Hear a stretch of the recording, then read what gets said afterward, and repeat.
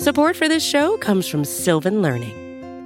When children love learning, they can tackle any challenge life throws at them. Sylvan's Insight Assessment can help you determine if your child is ready for what's ahead. It can also identify gaps in learning and point out areas that could be of concern for your child so they can tackle what's to come. And right now, it's the best price of the year at $29. Go to sylvan29.com to learn more and get your child's assessment for only $29. That's SYLVAN 29.com.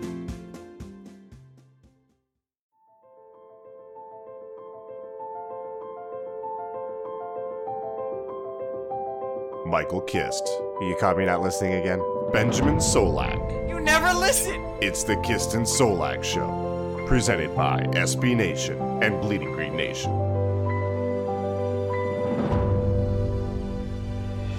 You are flying high on the Kist and Solak Show. This is episode 208, brought to you by the fine folk at SB Nation and Bleeding Green Nation. I am your host, Michael Kist. Follow me on Twitter at MichaelKistNFL. That's Kist.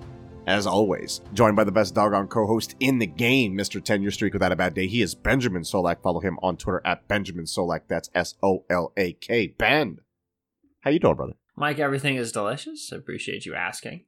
The Eagles are playing the Browns, and I'm like, this is bad. And then I realized after the Seahawks beat the Cardinals last night, and all the Seahawks beats were like, and they have the Eagles next week. I was like, oh my god, thank God we're playing the Browns. This is like this will just be bad. Like this will just be not good.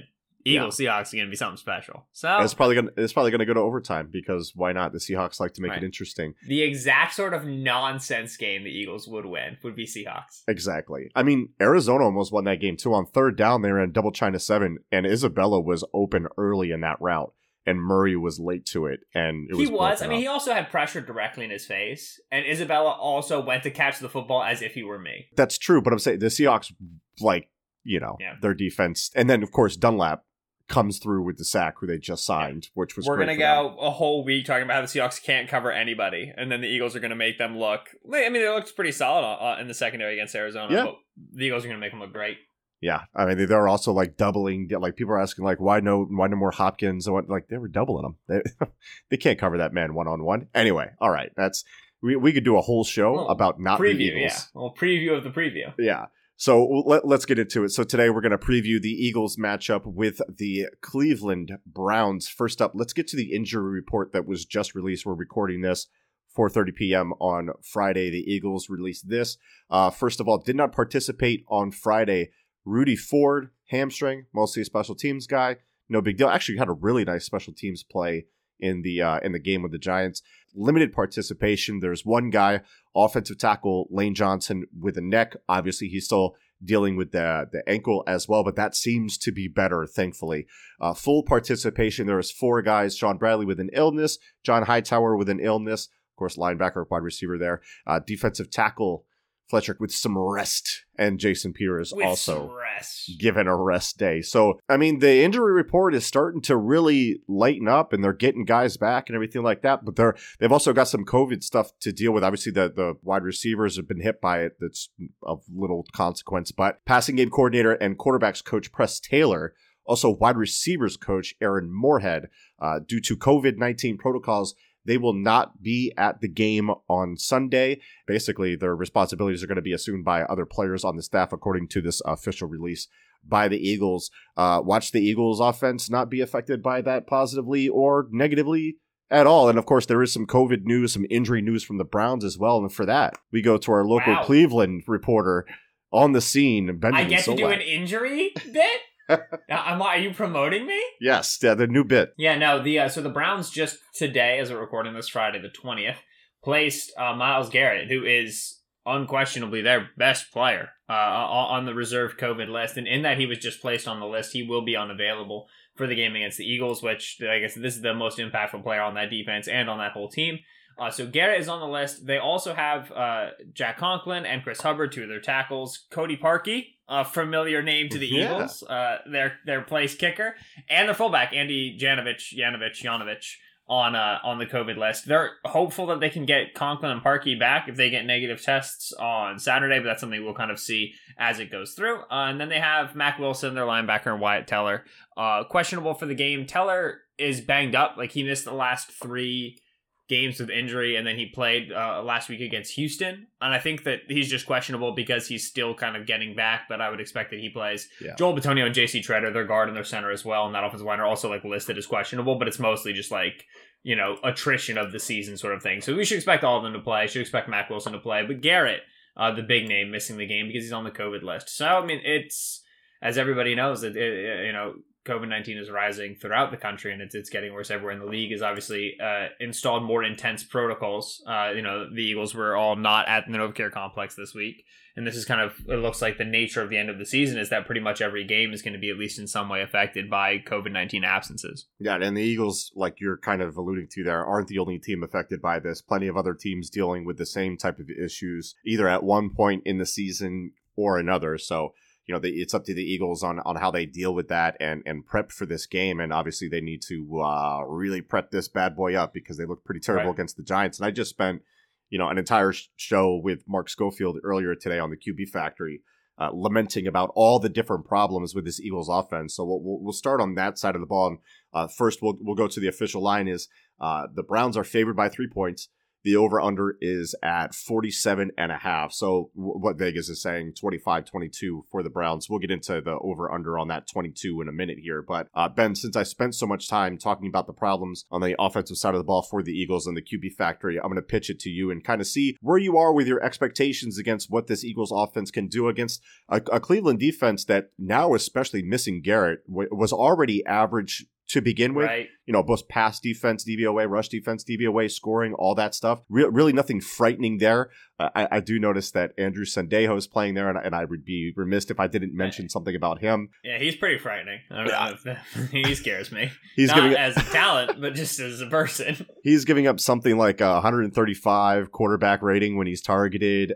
Duke Johnson just bulldozed him last week, which was fun to see. You know, I was looking around Brown's Twitter to see what they were saying about him, and I saw like Sendejo whiff capades and like all this different stuff. He is there, Nate Gary, as far in terms of like the fan base is united in showering him in hate. But I did want to mention that, Ben, your thoughts on the offensive side of the ball for the Eagles. Yeah, so you're looking at, right, a Cleveland defense, like you said, about average with Myles Garrett on the field. And Myles Garrett's currently one of your 2, maybe 3 front runners for Defensive Player of the Year. Yeah. If you are a subscriber to Brandon Thorne and his new Substack for Trench Warfare, which I would recommend for everybody who's been on the feed before, he's a great follow. Yeah. Brandon has a metric called a true sack rate TSR. I know it's TSR, but I realized that I did not know the last word. It's true sack rate. We talked about it on the QB Factory, and like his true sack rate. Did you? I haven't listened yet, to be honest. I'm only like halfway through. To your point, like he rates them like these different sacks, right? So if you get a sack against a quality left tackle, it's clean, you beat him, and it's like, you know, within 3 seconds, or he doesn't time it, but he's, you know, pretty quick and clean.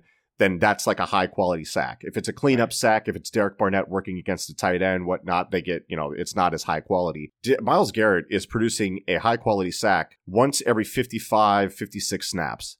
The next best person is like at 105 or 109, like Joey Bosa, like that type of area. It's bonkers how much he is winning clean with these high quality sacks, dude. Yes, it's disgusting. And also, I you know, we would be remiss if we didn't mention who's 4th on that list in high quality sacks rate per you know, pass rushing now. It's Derek Barnett. Right. So shout out to Derek, who obviously we've talked about the quality of his sacks previously on this podcast. But so when you lose Garrett, defensively, what changes? Probably blitz rate. Yeah. I think maybe you bring more pressure, but also, so the Browns are a defense coordinator, first year, Joe Woods. And Joe Woods is a name that probably doesn't ring for everybody. He's been around everywhere. He was with Denver for a little bit under Vance Joseph, and then he was last year with San Francisco coaching their defensive backfield with Robert Saleh. They like to be too high.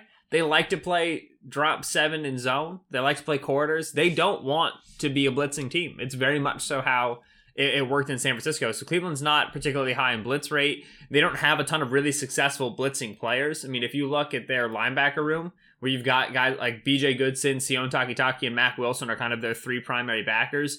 None of those guys a high-quality blitzer. Safeties-wise, Andrew Sendejo is probably their best blitzer. Carl Joseph, they'd like for him to be, maybe that potential like kind of money backer, nickel linebacker coming off the edge. But Carl Joseph's been banged up. He hasn't played for the last few weeks, so maybe him. But they don't really have a ton of guys to blitz, and they also don't have a ton of defensive edge depth. The other starter opposite Garrett is Olivier Vernon, and as everybody knows, especially Eagles fans familiar with the Giants, Vernon's much more so a run-defending defensive end than he is a pass rusher. Behind him, Adrian Claiborne, Joe Jackson. It's not really it's not like there's like a young, exciting dude or anything. Defensively, you don't, and this is such a stupid statement, you don't have a way to replace Myles Garrett. There's nothing you can do with this without sacrificing scheme, something. With these other guys, right? There's no, you got nothing here. And obviously, like, I don't think there's any scheme or any depth try to be like, oh, Myles Garrett, well, we'll just do this and it'll be the same. And then offensively for the Eagles, what changes? Nothing really. Mm-hmm. I mean, they're going to play Jason Peters at left tackle again, from what I understand, right? The hope is that Nate Herbig is playing for this game, and that Isaac Seumalo is being activated off IR, which is expected for Saturday, which probably means you're going to play Peters, Seumalo, Kelsey, Herbig at right guard, and then Lane at right tackle. Maybe you were going to help Peters against Garrett, but the whole idea behind playing Peters instead of Mailata is that like Peters is better right now. So I think they probably would have left him. I mean, they haven't really helped him that much this year, and he's been struggling. So I don't think it's going to change anything game plan wise.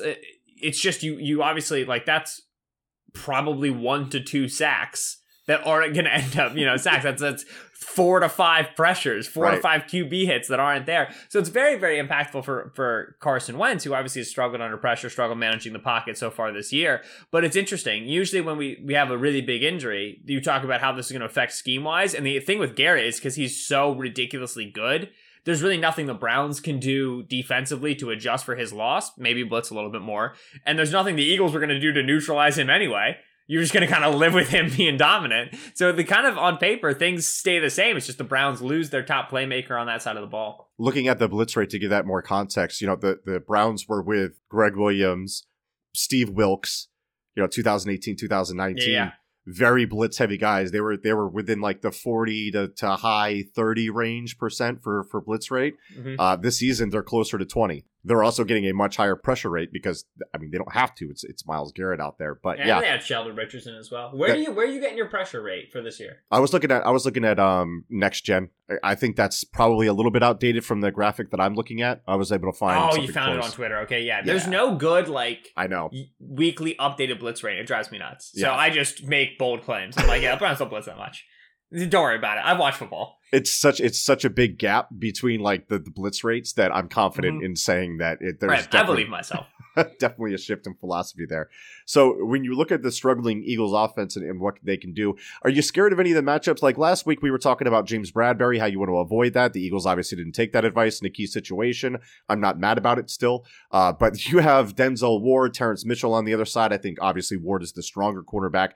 Is he somebody that you want to avoid? What do you think of picking on, Rodney Harrison? Rodney Harrison. Rodney's been playing great. Has been playing awesome. Sendejo is the guy that you really want to target because the guy's still playing in the 80s. When you look up those matchups, anything you want to avoid? I mean, I think there are obvious ones to exploit, but are you staying away from Denzel Ward, essentially?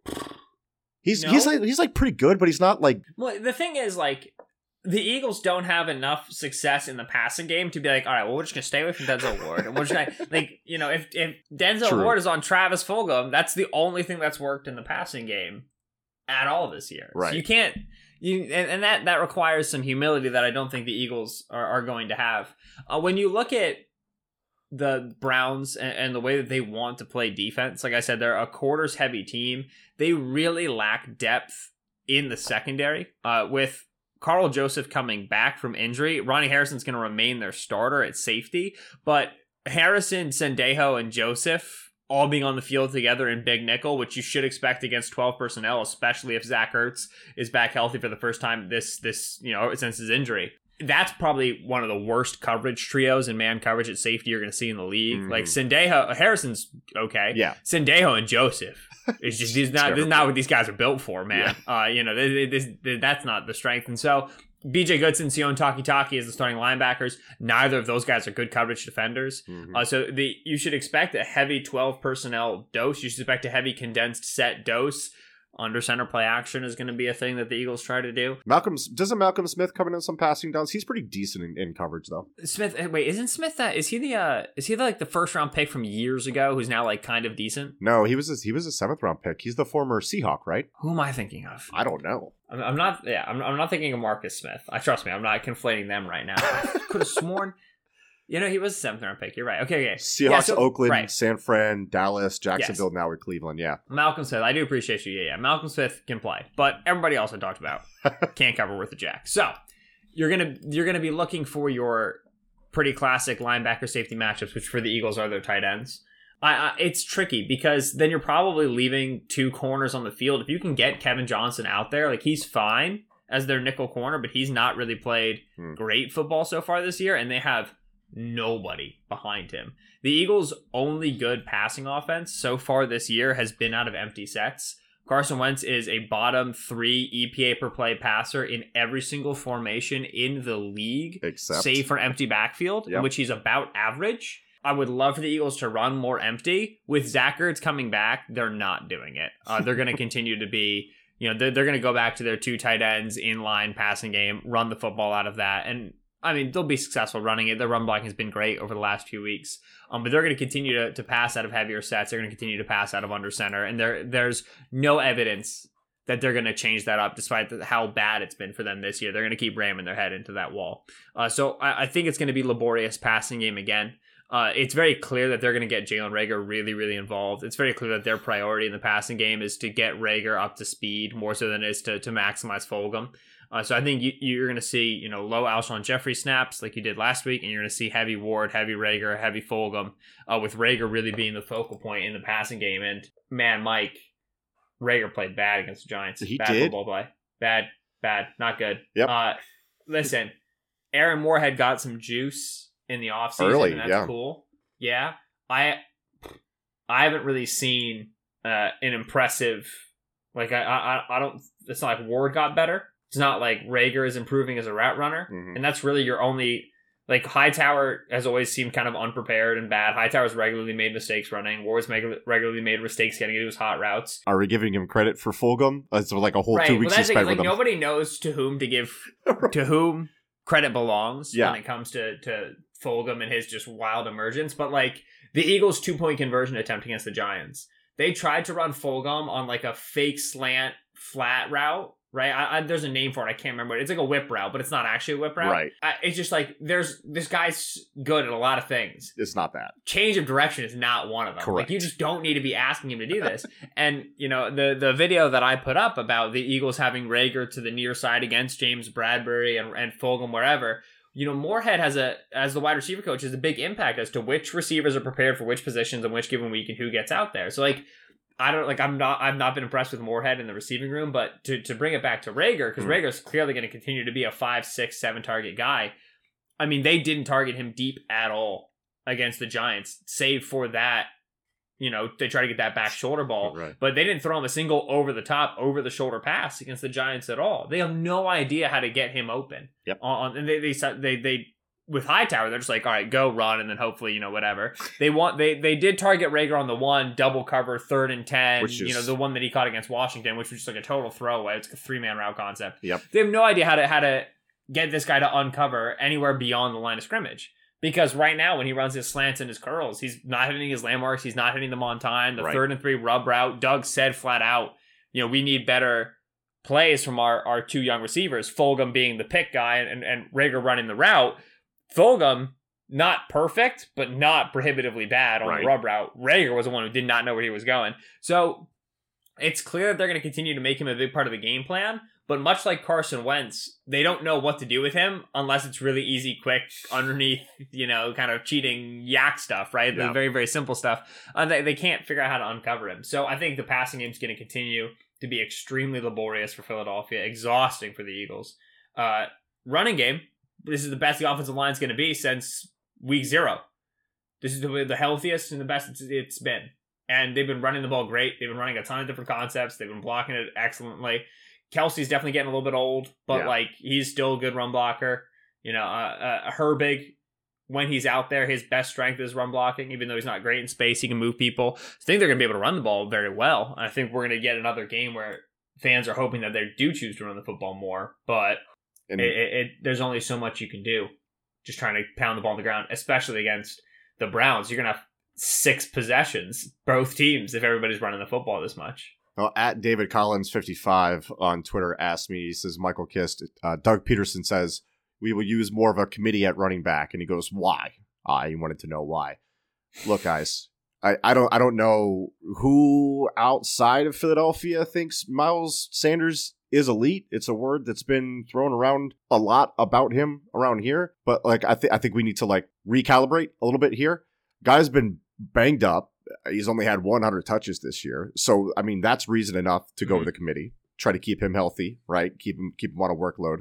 Number 2, if you, number 1, look at the film, and number 2, use the analytics to confirm what you see on the film or challenge what you see on the film. Boston Scott is near or better than Sanders in yards after contact average, yards per route run, elusive rating, pass block efficiency. Sanders and Carson Wentz literally have no idea how to execute a passing game this year. It's amazing. That's what I mean. Scott has been more effective in the passing game for sure. Sanders has probably been slightly better, in the running game. I think that the stats and analytics all kind of bear that out. There's not that much of a difference. And if one guy's been banged up all season and the other guy is nearly just as good, running backs don't matter unless they're elite. Miles Sanders has not shown that he is elite, and he's been banged up. So if the split goes 66-33 or 60-40, man, I don't care. Scott's good. Sanders is good too. I'm not saying he's bad. Right. But it doesn't matter. Right. So, okay. We look at, it's interesting. Yeah. I think the big thing with Howard specifically / with all backs who are not Sanders is pass protection. Right. Because when Sanders is in, it's infrequent that he pass protects. He's always given a check release. And when he does pass protect, there was one great pass protection rep he had against Washington where I freaked out. I put it on Twitter. I was like, this is amazing. Yeah. He had multiple bad ones against the Giants. I mean, he completely blew a protection that, the Eagles were in no huddle, so it was a little bit unclear who could have been coming, but he just did not check his peripherals. So he's not a good pass protection back. Boston Scott blows at least one pass protection a week. Yep. It's so rough. And I don't know why or how. I think Deuce has a little bit of I can make any back pass protect. Because Staley used to be a great pass protecting back. Yeah. So I think he's got a little bit of just doing the want to and the know-how, physical. And it's just, you can't be asking Scott to do this. He's just not big. He had a great pass protection pickup against Leonard Williams. That was literally David versus Goliath. And it was this is so cool. Because he barely got enough room for Wentz to make a throw, and it's such a it's not the way that this back should be used. Corey Clement's supposed to be this guy. He was at one point. Right. Corey's done nothing this year. I have no idea why Clement's still on the roster. Yeah. You bring in Jordan Howard. Howard, at minimum, is large and knows where he's supposed to be. He's the smartest pass protector of the bunch. Correct. Offers zero in the passing game except for blocking. Right. And that alone is more than what you're getting from Sanders and you're getting from Scott and you're getting from Clement.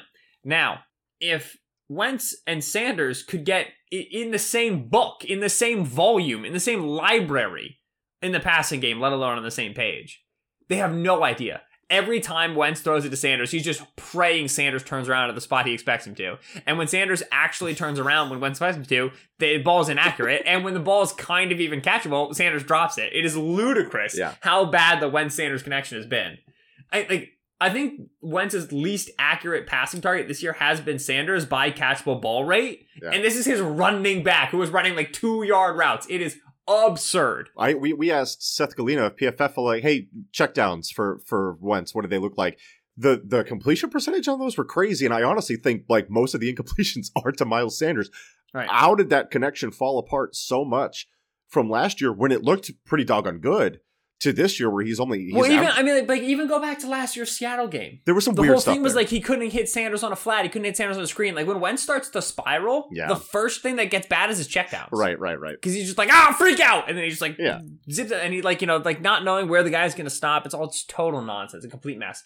If those plays were working, pass protection in the backfield wouldn't matter as much. Correct. Because you could just dump it off or whatever. So the Eagles desperately need to figure out how to get a sixth guy involved in pass protection that is not a tight end. Because they want to get their tight ends out into the concept. That's the whole thing with their tight end room. So I think that has a lot to do with Howard.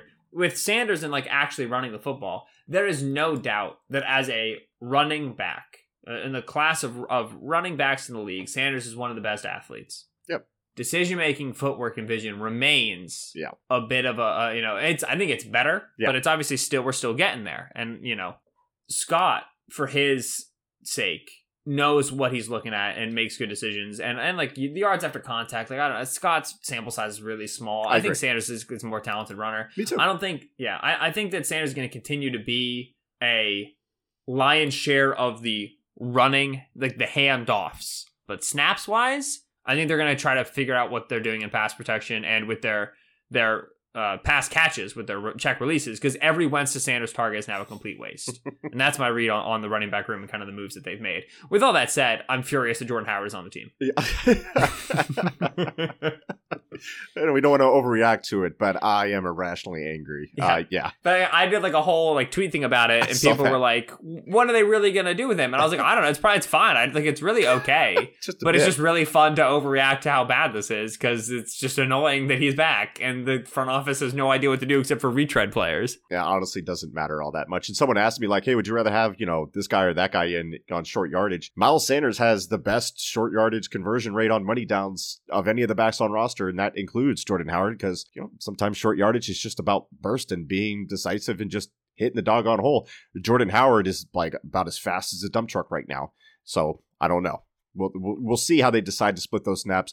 We'll appropriately freak out about it in the reaction show. I'm sure we'll get a bunch of 3 words. He's on the practice squad for right now, so he's not even like, he's not going to play this week, but it's looking forward, Yeah, even just with the Scott and Sanders thing, I don't think it matters that much. All right, let's get to the prediction here because we ran a little long there. Let's go 22 points for the Eagles, over or under? I am going to go under. I have no faith in this offense to execute, even with Myles Garrett out.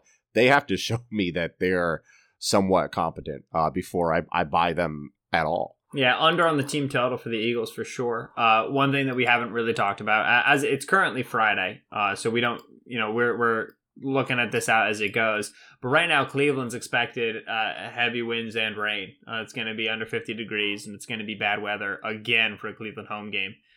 Wentz has the velocity to push the ball through the air. One of the whole things about him was like, he'd be a good cold weather thrower. Yeah, he's a bad overall thrower right now. So even if, the weather doesn't affect him as much, I think it's still, I don't expect him to just suddenly get better at throwing the football. Browns passing defense isn't great, but neither is any defense the Eagles have played. Well, some, but against the bad defenses they've played, they've still been bad. They scored 15 offensive points against the Cowboys. I mean, come on. Yeah, there's no reason to expect them to score more than 20 points against any team.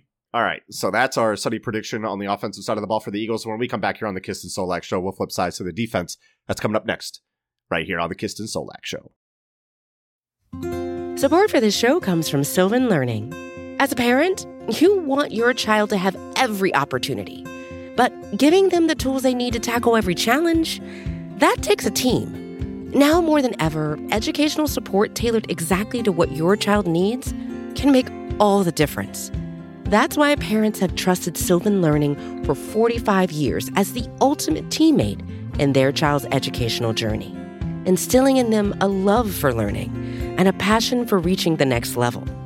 And Sylvan's Insight Assessment can identify gaps in learning and areas that could be of concern for your child. It's a 360-degree view into your child's learning that you can't find anywhere else, and helps ensure that your child didn't miss something in school that might put them at a disadvantage in the future. And right now, it's the best price of the year at $29. Go to sylvan29.com to learn more and get your child's assessment for only $29. That's SYLVAN29.com. Hey, this is Scott Galloway, author, professor, entrepreneur, and most importantly, host of the Prop G podcast. We got a special series running on right now called The Future of Work, where I answer all your questions on, surprise, the future of work. Questions including, what are we missing when we work remotely? Or how do we handle work-life balance when a major opportunity comes knocking? From the provocative to the technical, we're offering insights you won't want to miss. So tune in to The Future of Work, a Prop G Pod special sponsored by Canva. You can find it on the Prop G Pod wherever you get your podcasts.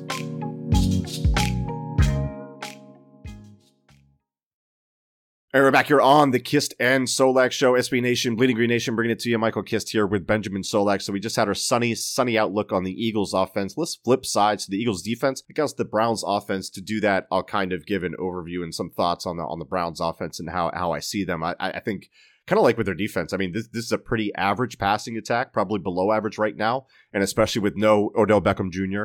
The run attack is the real feature. They're 7th in DVOA in the run game, and that's even with missing the aforementioned Wyatt Teller and Nick Chubb for a stretch in the middle there. And we'll definitely talk about them more. They're 3rd in yards per carry. And again, everything else is pretty average. Scoring, third down conversions, red zone attack. The red zone's been pretty nice for them this season, but that's also seen a dip recently.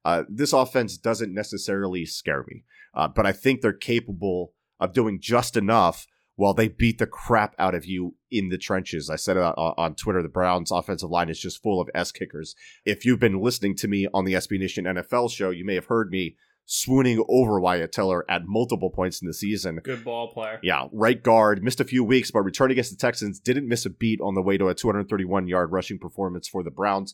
He's been, in my opinion, at least from what I've watched, he's been the best guard in football this year. Better than Quentin Nelson. Say it. Yeah, better than Quentin Nelson, for real. Yes, sir. He's been awesome. Dude is dominating, and the rest of the interior is playing well. J.C. Treader, Joe Patonio, also rookie left tackle Jedrick Wills Jr. looks like a good one and has been impressive in his first year. Right tackle Jack Conklin, who remember is questionable on the COVID list because his status is up in the air due to being in close contact with some outside practitioner who tested positive, so he was a high-risk thing or whatever. Thus, he's in the protocol, but if he plays, that would be a big boost for them. It keeps Hubbard was the other one. The other backup, if neither of them can go, is Kendall Lamb, who, if you remember, was a Texan when we previewed their game with the Eagles back in 2018. It was a deep cut. He was honestly the worst run blocking tackle, overall tackle that I had studied that year. All this to say, this is one of the best offensive lines from week to week that you'll see. 5 runs of 10 plus yards in the fourth quarter against the Texans. That is dominance, buddy. That's how you close out a game. Eagles are in for the fight of their life in the trenches, and we all know how things can go when the Eagles defensive line isn't the headline of the game, isn't the wood chipper. It tends to fall apart for them. So, I mean, the Browns need to find out real quick that trying to block Brandon Graham in the run game with Austin Hooper isn't going to get it done. Hopefully we get some negative plays out of that. One area where I think BG will do well is sniffing out those play action rollouts to the backside, where instead of crashing down, he'll get upfield and into the path of the boot. That's a big feature of the Browns passing game. Those are 2 scenarios where J.J. Watt flashed in for the Texans against them. I consider BG to be the same type of heady, experienced player that can take advantage of these situations with his old brain ball. But other than that, I mean, they've got a real fight in the trenches, and I think that's going to decide this thing, Ben. Yeah, no, somebody, I can't remember who, I tried to find the tweet and I couldn't find it, but they said, interesting to see the Eagles' defense in a game in which they won't have a significant clear advantage in the trenches. Right? Usually we're saying, hey, this is a defensive line eat fest. Right. And what's been our refrain for the Eagles defense this year? If they're going to win, like, this matchup, defense versus offense, then it's got to be with the defensive line dominant. Right. The Eagles right now are 2nd in pressure rate in the league, despite being a low blitz team. Don't check my numbers. We can't, as we discussed previously.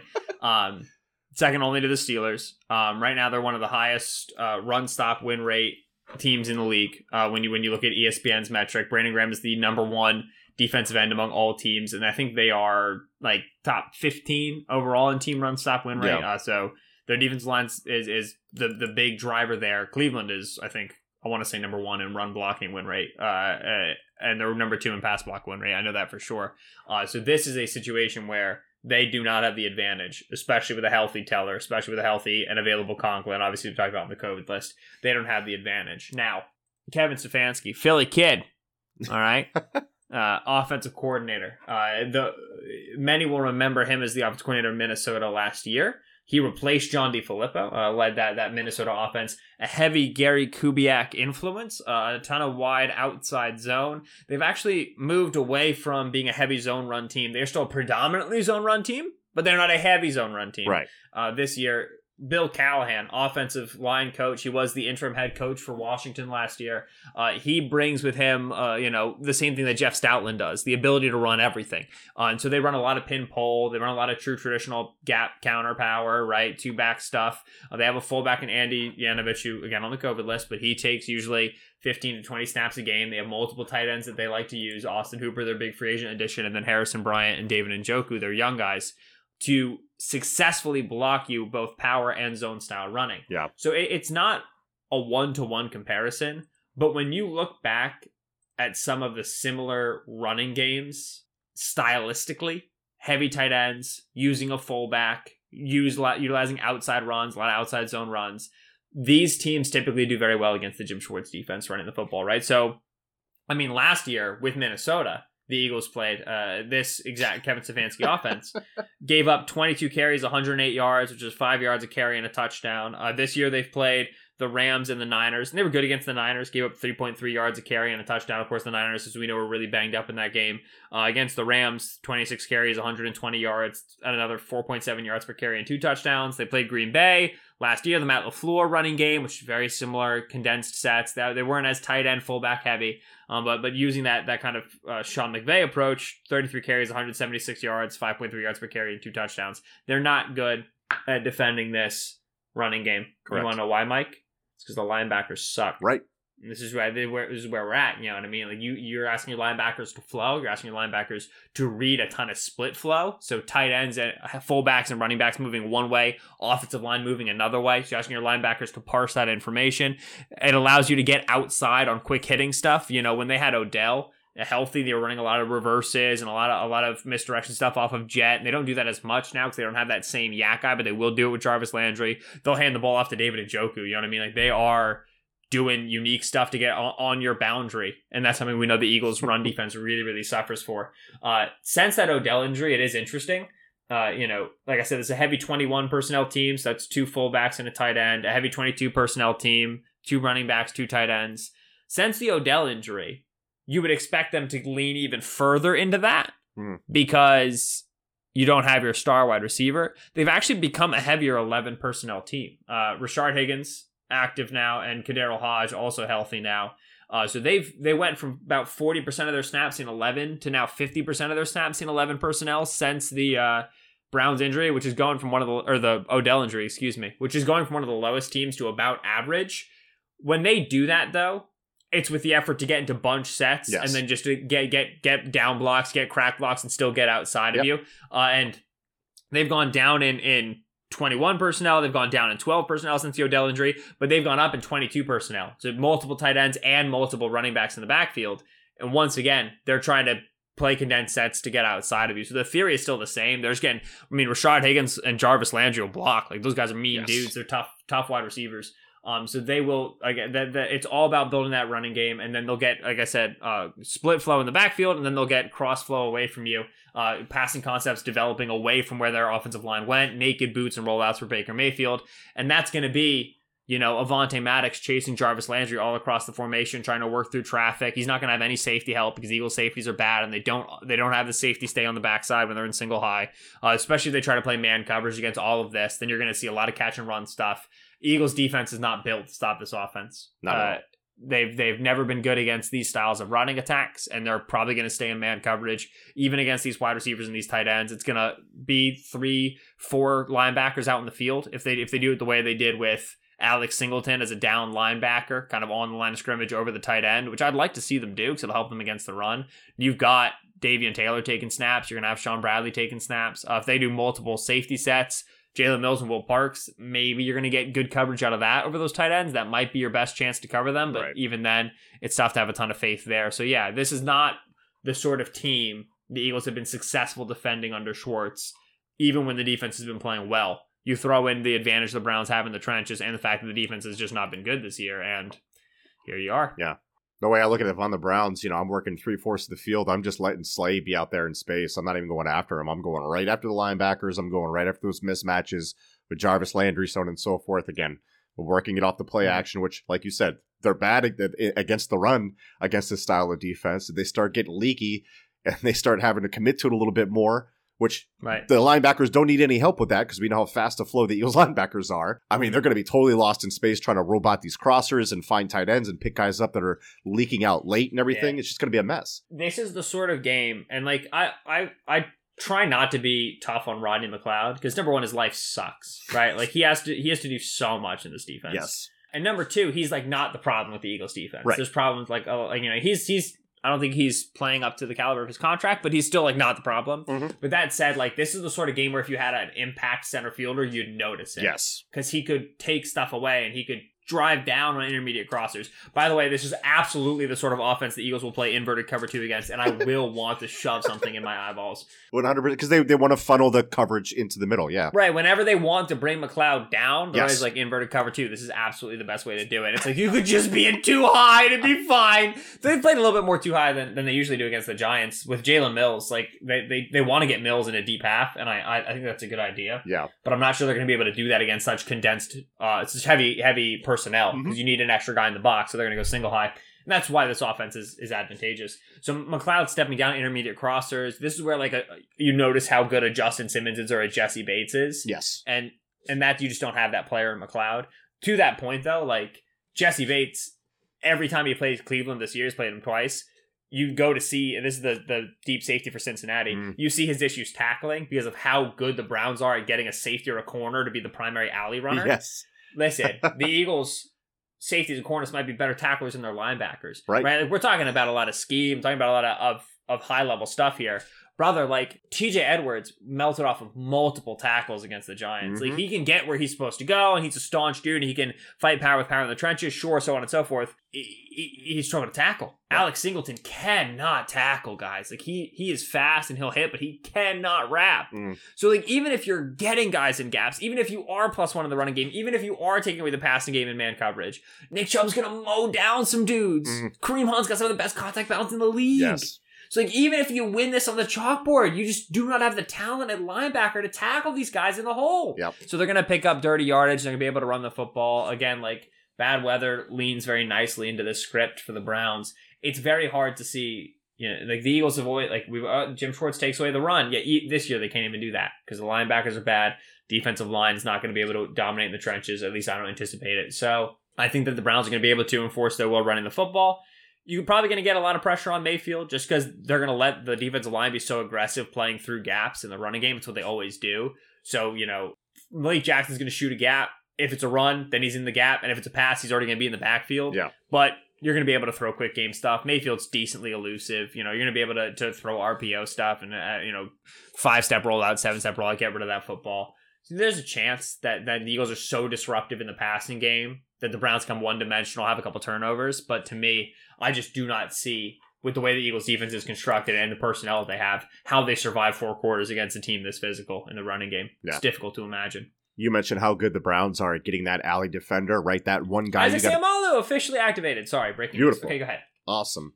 Seumalo, solid. No, you were about to make a good point, though. Yeah, so the Browns are really, really good, you alluded to this, at getting a safety or a corner on the edge or in the alley of where the run is going. They want their running back against that safety. They want the running back against that corner. Remember Rodney McLeod last week when he had the Oklahoma drill against Daniel Jones? We mentioned McLeod being solid. McLeod's bugaboo kind of throughout his career, he's always been a hit or miss kind of tackler, right? And there'll be a play or two where he'll chop Nick Chubb down at the knees, and you'll be like, "Yes, sick, good stop." And then there'll be another play or two where he goes to do that, and it does not work. Yep. 100%. The other point I wanted to make there, you mentioned it. Would you? I said that Wyatt Teller is the best guard in the league this year. Would you agree that Jesse Bates is the best safety in the league this year? Best free safety? Nah, Simmons is playing outside of his melon, Mike. Oh man, I watched that Chargers-Broncos game a couple weeks ago. I was like, Mayor, you gotta come see this kid. And Mayor was like, I do not care. And I was like, yeah, you're right. Good point. But like, listen, and I was really big on the whole, like, I love Simmons. Jesse Bates has been playing great. Bates has got the ball production too, even better than Yes. Simmons has had through the first couple years of his career. I think Bates is a tremendous middle fielder. Oh my gosh, when he was playing the Chargers, he took Mike Williams' head off, and it Yes. was not legal, but it was nuts how fast he is. He is so physical, but he's not a great tackler. Yeah. Simmons, I mean, like, okay, maybe you're not getting the extra 3 pass breakups, the extra interception. I But know you get that the matters. tackles, yeah. But Simmons is so smart, man. Yeah. Oh, I love him to death. Bates is more underrated than Simmons is. Yes. Everybody, like for the past 2-3 years, we've been doing the Justin Simmons is underrated thing. It's like, no, he is properly rated now. Everybody knows he's good. Well, he got the contract. He was about to hit the market, and everybody watched him, Yeah. including me. And I was like, "Holy crap!" And I think everybody had that moment back in like February, March. We're like, "Holy crap! I hope this guy hits the market." If Cincy had better defense overall, more people would know how good Bates is. True. But Bates is, and also Bates probably wouldn't make the same number of plays because he's so often doing stuff linebackers should be doing, but they just can't get in their gaps in time. There's a little bit of a two-headed monster there, but Yeah. I think that Bates is playing really good ball. I think that should be acknowledged, but Justin Simmons, Okay. 3rd round pick. Your average Eagles fans pines after DK Metcalf. I pine after Justin Simmons. Same. Man. Yep. Man, it should have had him. It's okay. Don't worry. Kayvon Wallace is getting special team snaps. Cool. Good deal. Yeah, good talk. We had to bring it back around to the Eagles after we do our aside. I imagine those asides are going to happen more and more as we go throughout this season for the Eagles, and we just don't want to talk about it. But let's do the final prediction here. So we said under for the Eagles at 22. Remember, the line is 3 for the Browns. They're favored by 3. Over under is 47.5. We said under for the Eagles at 22. Vegas is saying it's going to be 25-22. You over or under 25 points for the Browns offense? I'm still under. Yeah, I think it's going to be a slog. Right. Yeah. Bad weather. Quick game. A lot of running the football. If you can put together a 12-play drive where you run the football and you score on it and you get 7, congrats. The Eagles' defensive line, we said, is at a disadvantage. They're good enough to like get a 1st and 10 run into 2nd and 12, and that's going to kill some Brown drives. You know what I mean? Like they'll win enough reps, I think, to turn 7s into 3s, to force punts. It'll be a heavy field position game, which we know the Eagles absolutely got decimated on with the Giants. Yep. So to me, if I bet this game, I will take the overall under. Yes. I might just take the Eagles team under, actually, but the overall under is probably what I'll go for. And like, yeah, to me, this reads, 19-12, just garbage, missed extra point, especially if Parkey doesn't play. It's going to get weird. Oh, I like Eagles that. are going to go for 2 at a stupid time. We're all going to tweet about it as if that's what matters, not the fact that the team is terrible. It's just like that sort of garbage. So yeah, I think it's going to be low teens. It's going to be low scoring. Nobody's going to enjoy watching the game. Eagles will be 3-6-1. I'm going to go with 20-9 for the Browns. Eagles score a touchdown, miss the 2-point conversion there, and then kick a field goal, and that gives them 9 points. We were close. We executed on a couple more plays. We had 3rd downs.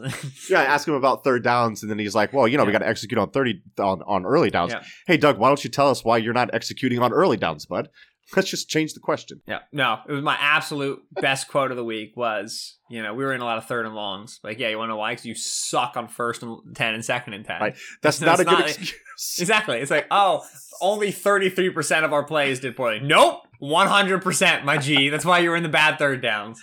Oh, man. So that's going to do it for our preview of this upcoming game. As you can tell, we're not real hopeful for the prospects. I mean, hopefully the Eagles can surprise us and they do that whole rallying with their backs against the wall nonsense. Or maybe they'll wait a few weeks before the NFC East is really... I was about to say, like, the official pivot time for the Eagles is nearing, right? Yeah. Like, the Eagles are definitely bad now. But under Doug Peterson, by the time, like, we're almost out of November here. And what that means is about time the Eagles start playing just good enough to win games, but not actually well enough to enjoy watching them. Let's take that Exciting hand stuff. away from the fire, all right? Let's take it away from the stove, Doug. Let's get it done. Ben, anything else? Say goodbye to the gentle listeners, whatever you want to do here. I'd like to make a promise. Okay. At the end of this recording, I'm going to stop the recording. I'm going to export the file, and it's going to work. And I'm putting that into writing, audio, into waveform. And I mean, if it doesn't work, no one will know. It doesn't export anyway. But no, we're going to get this preview show out. Thank you, as always, for listening to the preview show, which comes out weekly and has never missed an episode here on the Kist and Solak show. We appreciate you coming by. This was the Eagles-Browns Week 11 preview, Sunday at 1 o'clock. Ugly weather, ugly game. Going to be a ton of fun to hate, watch, and tweet about. If you enjoyed the show, please rate, review, and subscribe on whatever app you listen to your podcast. He's been Michael Kist on Twitter, at Michael Kist, NFL, it's KSD. I've been Benjamin Solak on Twitter, at Benjamin Solak, that's SOLAK. Mike, you think We have to read reviews here. So you think maybe if the Eagles beat the Browns, we'll do a review reading segment? I think that'll be the deal. Does that sound good to you? Special incentive? I like that. Yeah, let's do that. Yeah. So if the Eagles win, that'll suck. We'll all be sad. But yes, the silver lining will be that we'll do a little review read segment on one of our next shows. So if you want to get those reviews in, this may be your last chance to do so. I already said who he is. I already said who I am. We will catch you in the immediate wake of the Cleveland game and the post-game show. Thank you so much for listening. We all we got. We all we need. Fly, Eagles, fly.